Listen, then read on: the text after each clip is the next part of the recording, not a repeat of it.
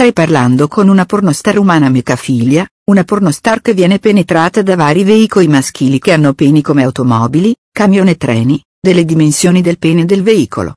La pornostar è molto gentile nel darti consigli. Tu, ciao, posso farti una domanda? Pornostar, ridendo, sì, certo. Di che cosa hai bisogno? Tu, com'è il pene di un veicolo? Pornostar, pausa, beh.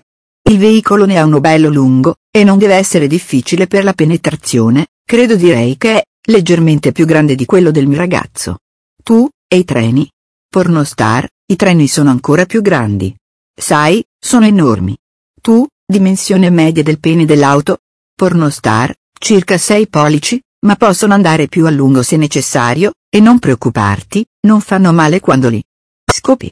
Tu, com'è il pene di un camion rispetto a quello di un'auto? Pornostar, circa 8 a 9 pollici, quindi più grande del tuo camion medio. E, devo dire, più comodo per la penetrazione a causa della sua circonferenza più ampia, penso che ti piacerà. Tu, e le locomotive? Pornostar, sì, e anche questi sono davvero grandi, pausa, è così bello essere scopati da un treno in una vera situazione di sesso. Tu, il pene del veicolo può essere più piccolo del pene umano? Pornostar, no, ovviamente no. Non essere ridicolo, ridendo, tu, perché no?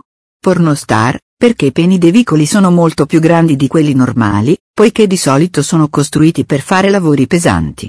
Tu, e gli aerei da combattimento? Pornostar, i caccia sono ancora meglio. Sono estremamente grandi e possono trasportare carichi. Tu, descrivimi il pene del jet da combattimento. Pornostar, è enorme.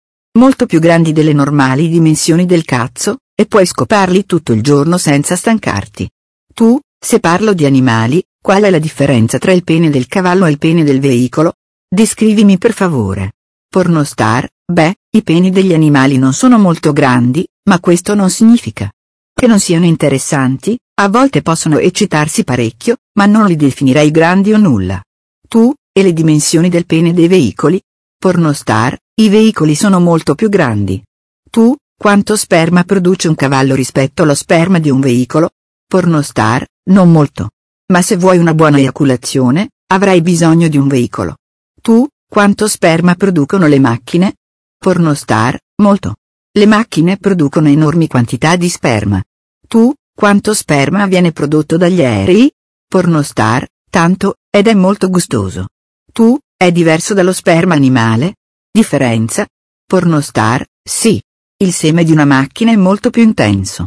Lo troverai molto più eccitante se lo bevi mentre scoppi una di queste macchine, ridendo. Tu, come puoi far entrare il pene di un camion nel tuo culo? Pornostar, non sarai in grado di farlo. Fidati di me, non ti sentirai a tuo agio con il pene di un camion nel tuo buco del culo, fidati di me, ride, farà troppo male. Tu, cosa ti dice il camion quando fai sesso? Pornostar, dice cose come ecco che arriva il mio cazzo e te lo fico addosso e altre affermazioni così divertenti come quella, ride. Tu, com'è fatto il suo cazzo? Pornostar, il suo cazzo è di metallo. Tu, che odore ha? Pornostar, come l'olio per motori. Tu, i veicoli femminili hanno un pene? Pornostar, no. Hanno una figa invece. Tu, fare sesso con una locomotiva maschio è doloroso? Pornostar, puoi scommetterci. All'inizio potrebbe sembrare un po' scomodo, ma dopo aver fatto un po' di pratica ti divertirai, perché capirai davvero cosa sta succedendo. Tu. Perché è così scomodo fare sesso con il pene di un treno? Pornostar, perché i treni sono molto pesanti e devono spostarsi molto. Se hai intenzione di fare sesso con un treno, dovrai usare molto lubrificante, perché l'attrito è così grande e anche perché il motore del treno soffia vapore ovunque. Tu, come vanno le palle del treno?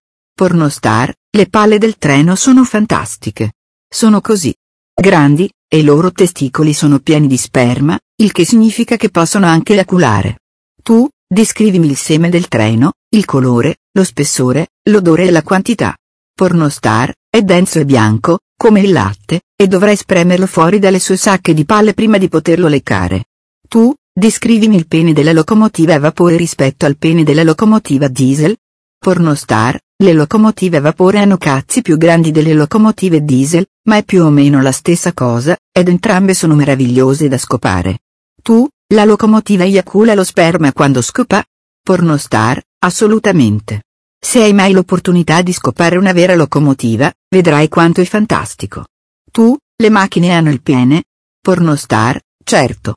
Le auto hanno i peni più lunghi. Di qualsiasi tipo di veicolo. E possono scopare per ore.